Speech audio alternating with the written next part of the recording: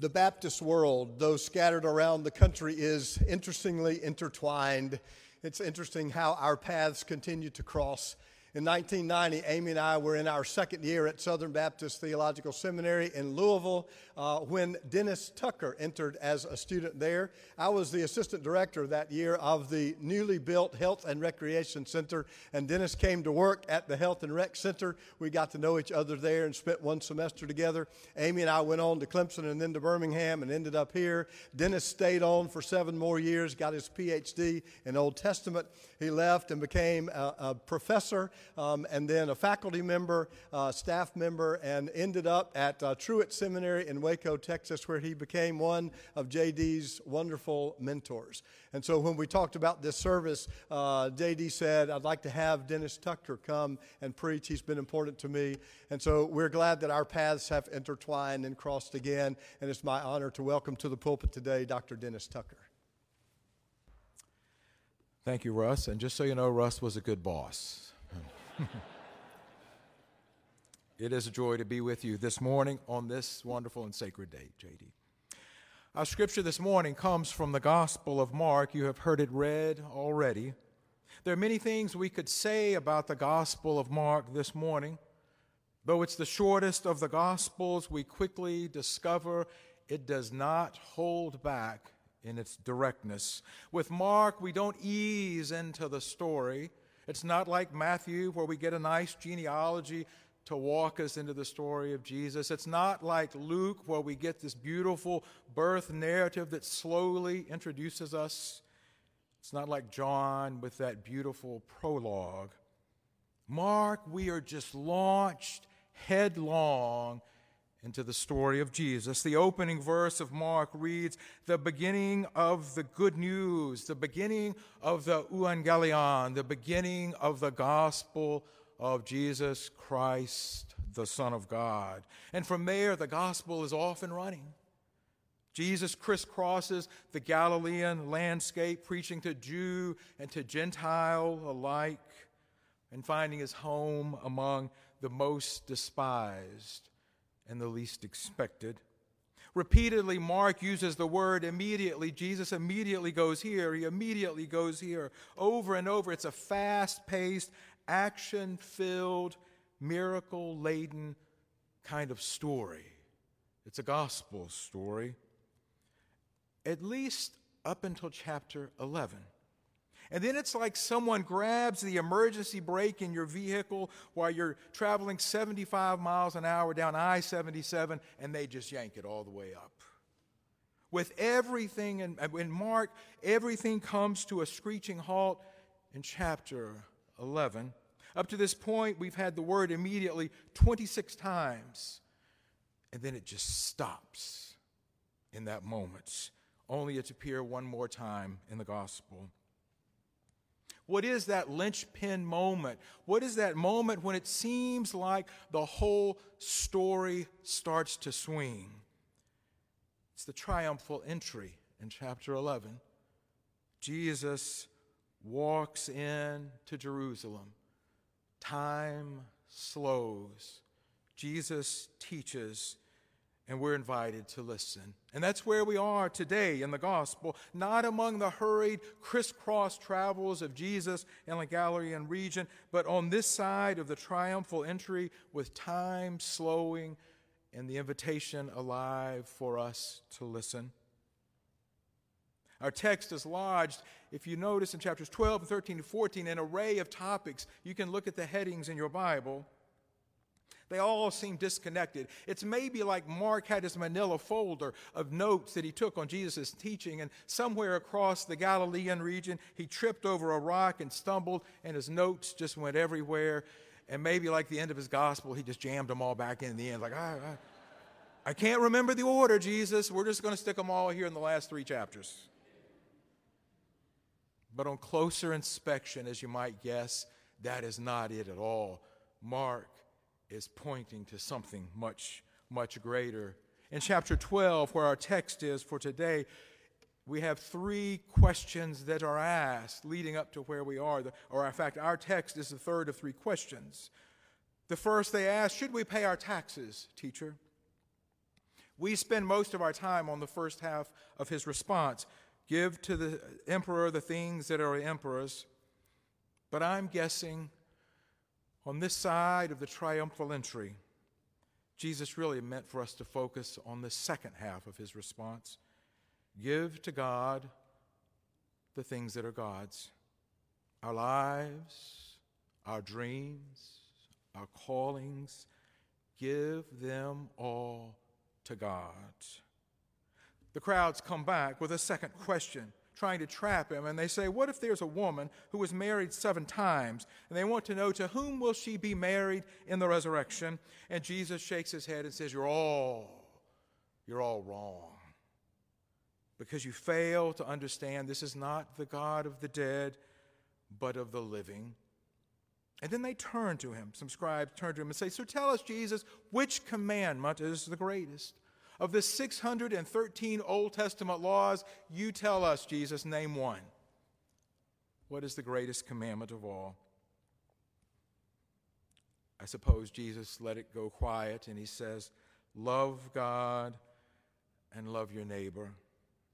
You and I, we have known these commandments for so long. In fact, you know better than I as Park Road. These are part of your core commitments. Love God. Love neighbor. And yet, because they are so familiar, it is just possible we might forget them. But Mark refuses to let us do that. You see, these are not the cliff notes of the Old Testament. This is not Mark trying to give us a shortcut to being faithful. You see, these 2 commandments, they too are spoken on the other side of the triumphal entry, and they are spoken in the shadow, the long, long shadow of the cross, and that recast everything. Because you see, Jesus knew. He knew all that it will mean for him to love God. He knew what it would mean for him to love his neighbor, and for him, he knew it would look like a cross. He will be asked to give to God everything that is God's. And on that Good Friday, he will have to trust that indeed this God is not the God of the dead, but the God of the living. What about us? What about these commandments for us? These commandments, they're not a demand placed on us. They're not a checklist for those of us gathered here. They're not something we read on an Ordination Sunday so that a young minister can add 2 more things to his checklist. They're an invitation. They're an invitation to all of us on this side of the triumphal entry, and all of us who stand also in the long shadow of the cross. They're an invitation to love God and to love our neighbor just as Jesus did.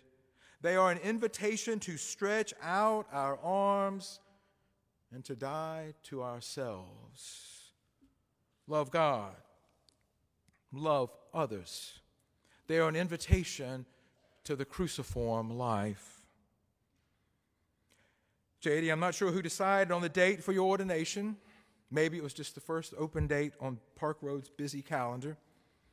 But today I'm going to chalk it up to the genius of Russ and Amy and you and the other committee, and you don't have to tell me otherwise. But since you first told me of the date, I've been thinking there is something powerful about an ordination in the season of Lent. Last week, our pastor at Dayspring, Eric Howe, reminded us that Lent is not about giving something up, nor is it taking something on, although we may do both or one. He reminded us that at its core, Lent is about turning our hearts back to God. It is a resetting of our lives.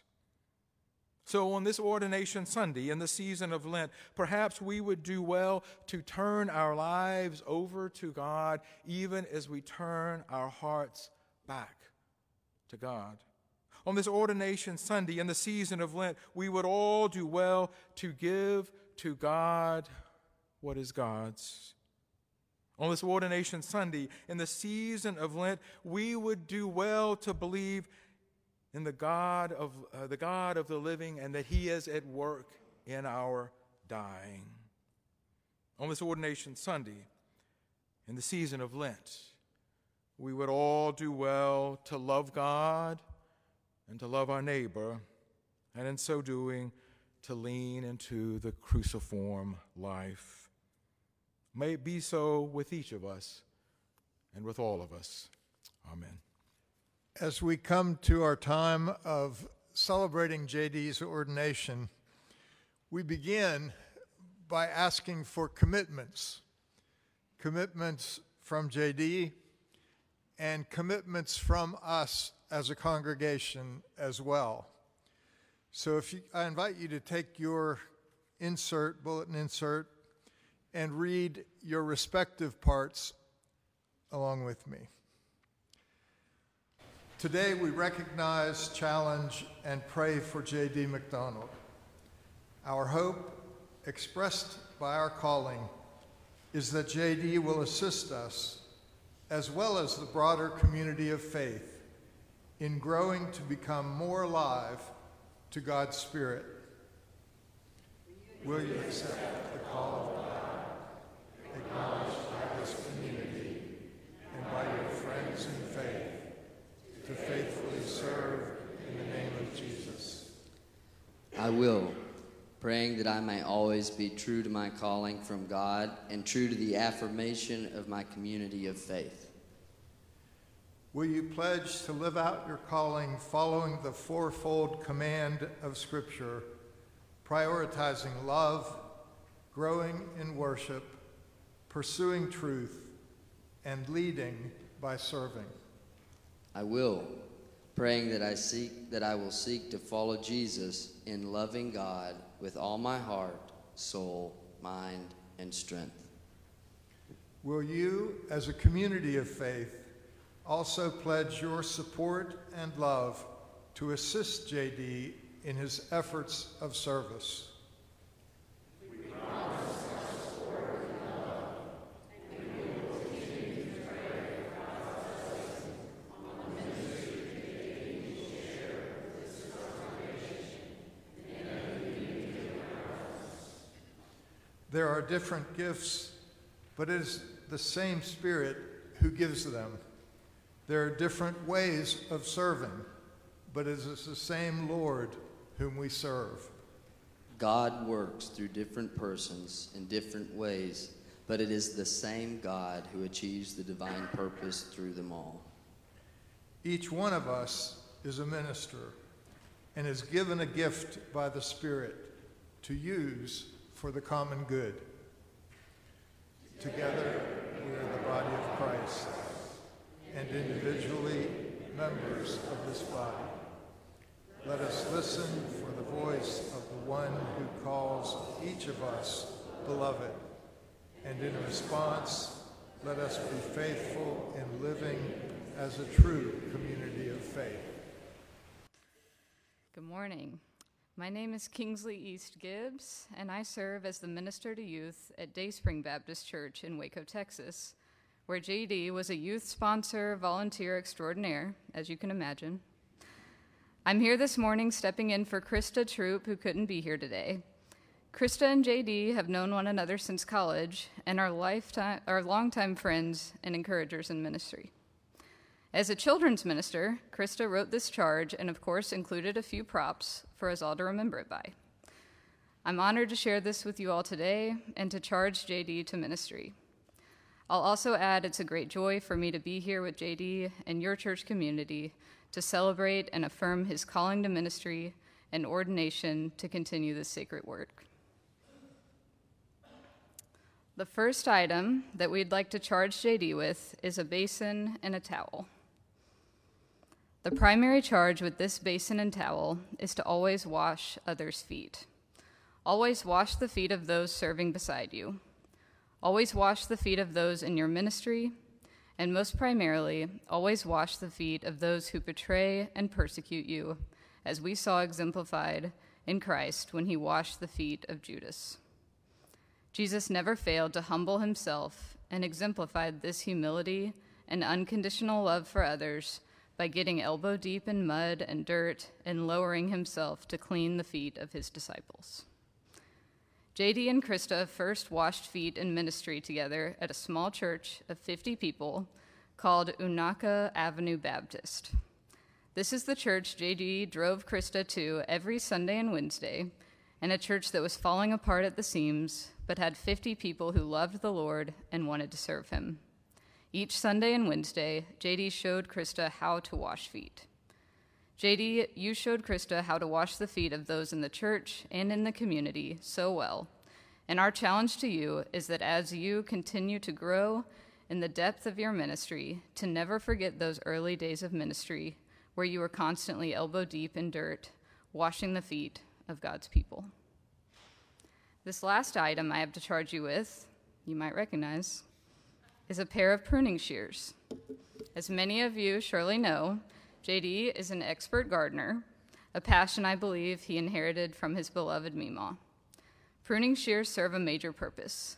They cut off the dead parts of a plant to bring new life.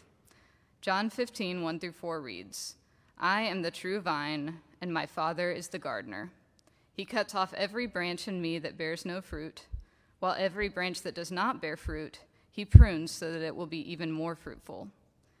You are already clean because of the word I have spoken to you. Remain in me as I also remain in you. No branch can bear fruit by itself. It must remain in the vine. Neither can you bear fruit unless you remain in me." JD, pruning is painful, and gardening is exhausting at times. But I charge you to always remember who the true gardener of your calling and faith is. In the moments of painful pruning, lean into the pain and reflect on what a blessing it is to be pruned by the God of the universe. God bless you, JD, and Christ's ministry through you.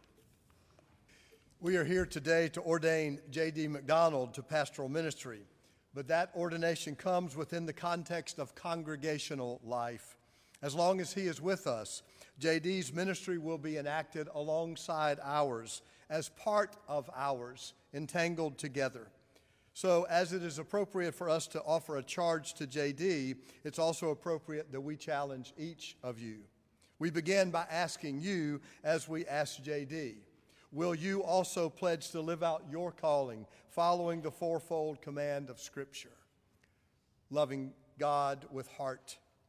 Park Road Baptist Church, in all that you do, will you help J.D. to prioritize love in all that he does?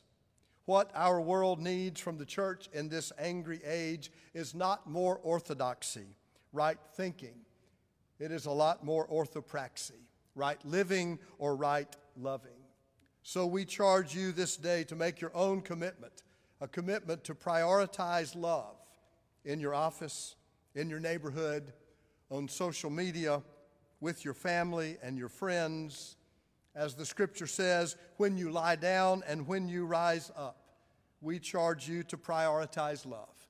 And as you do, your loving will inspire J.D. Loving God with all your soul. Park Road Baptist Church, will you commit to worship God? Yes, the automatic thought is to show up here at 11 a.m. every Sunday morning. Your ministers would love that. But worship is more than that. Corporate worship, what we're doing now, is designed to point us all toward God in song and prayer and praise and confession, in silence, in the ancient text, in the spoken word. And all of that can happen outside of these walls and in smaller groups and in nature. And yet being a part of a whole can lead to transformational connection that is both vertical and horizontal. So much of JD's time is spent in preparing for all kinds of worship experiences. Showing up because JD put the work in is not the reason to show up. The reason to show up is because you recognize a need within your own soul to connect more fully with God and all that is holy and divine and sacred. Just as J.D. has committed to lead us in worshiping ways, we charge you this day to grow with him in worship. Loving God with all your mind. Park Road Baptist Church has always taken this challenge seriously. From the beginning, you have been pursuing truth. That pursuit led this congregation away from its original Southern Baptist moorings to become more progressive and liberating, open and affirming. Our founding pastor, Charlie Milford, loved to say, truth is a becoming, not a having. The pace of change in our world is frantic, even terrifying. The futurist Buckminster Fuller estimated that before 1900, human knowledge doubled every century. It now doubles every 13 months. And one prediction suggests with computer advancement and internet connectivity, that will soon be reduced to 12 hours. Knowledge doubling every 12 hours. As our knowledge of the world continues to change, so must our understandings of God and one another. So we charge you, Park Road Baptist Church, to be open to the world, to challenge yourself in challenging JD, to love God with your mind, pursuing truth wherever it leads us. And loving God with strength. Park Road Baptist Church, will you commit to putting your faith into action, recognizing that if we claim to follow in the way of Jesus, we will be compelled to remember that the first shall be last, and the last shall be first, and the greatest among us will be a servant. If we claim to be a follower of Jesus, we will be obligated to feed the hungry and clothe the naked and put roofs over the heads of those without a house, and we will be duty-bound to seek out and serve the least of these in whatever form that takes. Just as J.D. is giving his life in service to God, so shall we therefore charge you, the whole church, to lead by serving. The charges have been set, and now is the time for us to move to the blessing part. And it's going to take a minute, and luckily we have a minute. And if we go long, we gave full warning of that in the last couple of weeks. For those of you that are visiting, we've been banking some time, getting out a little bit early. And there's a reception afterwards, so we're just going to be here for a while. But let me say a word about this blessing. Many congregations, many Baptist congregations, limit the people that can come forward for the laying on of hands to only people that have been ordained. That is not our practice here. Everyone is invited to come forward, place your hands on JD's head, shoulders, in any kind of appropriate touch, and say to JD a word of blessing, or say nothing, or say just something brief. Give him the full load later, but for now, the beauty of coming together and walking by and offering blessing, it is what the world desperately needs. And today, JD, you get to be the recipient of it. And I hope and pray that what you experience in these next moments will last you for your whole lifetime in ministry. You will call on and remember this moment so many times. It will be the moment that you remember why you're doing what you do. And it will be the moment that will remind you if you can keep doing it. It is hard work. It is holy work. And we are honored to be the congregation that gets to bless you in it. I know there are some who take exception to our practice, but I don't know a better picture of church. Young and old and couples and families and children laying their hands on it, offering blessing. Thank you. Yeah, thank you so much. It's a gift to be with you today. Even though I know for so many, and for me, it's a day where we hold grief and celebration hand in hand. The two feed one another in a way. On this Ordination Sunday, I'm reminded that theology is important, that the language of our theology is important. It's important that we call this an affirmation. Affirmation is what happens when someone peripheral to the question at hand is aligned with the object, even though they don't have control over it. Affirmation doesn't change the thing being affirmed, and neither does its absence. We affirm things that are true, but the lack of affirming truth doesn't make it untrue. We affirm that God is love, but God would still meet us with love whether we believed it. We affirm the suffering of others by listening to them and sitting with them, but they would suffer with or without our validation. We affirm the gift of life when a baby's cry brings tears of joy and laughter. But life is a gift, whether or not we witness it. So our theology matters. It directs what we affirm and what we resist, what we condone, what we condemn. It matters because whether it's the person we affirm in their calling, or the marriage we bless, or the congregation we join in shared work, all of that says something about the God we worship, for better or worse. Lack of affirmation doesn't determine what's real or true or who God is, but it does determine whether we are a truth-telling people or not. I believe we're truth-telling people, and that sets me free.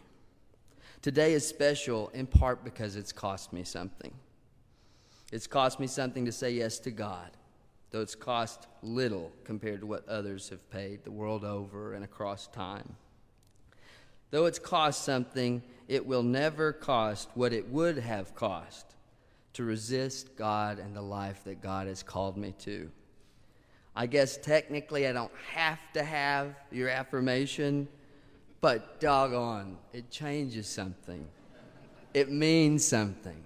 There's power in this.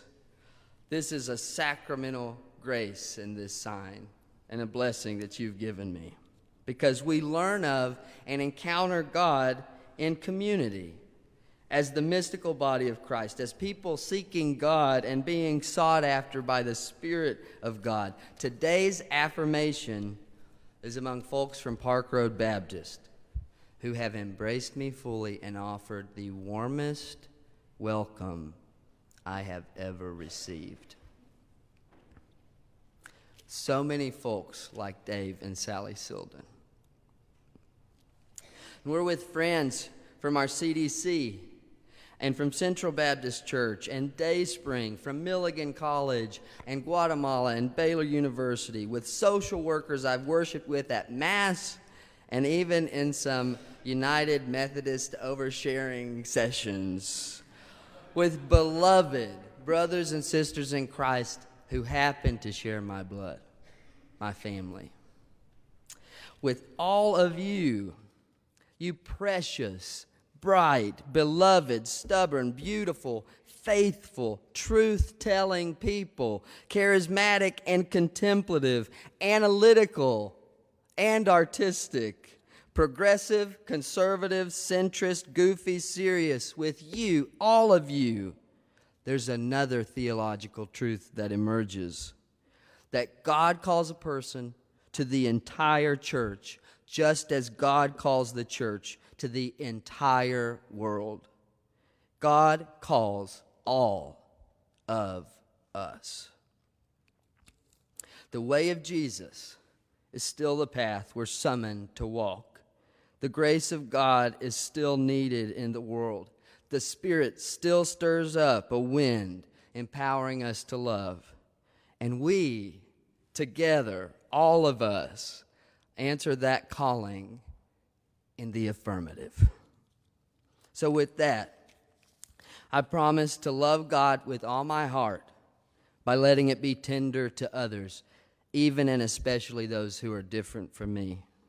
I promise to love God with all my mind by seeking truth diligently, studying and growing my whole life long. I promise to love God with all my strength by making integrity and hard work my values, and with all my soul by remembering I've been called by God, not by a person or a church or a denomination or a school, but by God.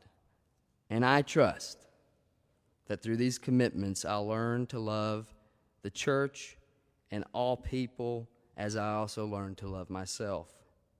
And I promise to be a pastor who keeps in sight the fact that I'm being shepherded. And I promise to trust my ministry to God and to do my best to love as I've been loved, without qualification, without transaction, with grace. May it be so.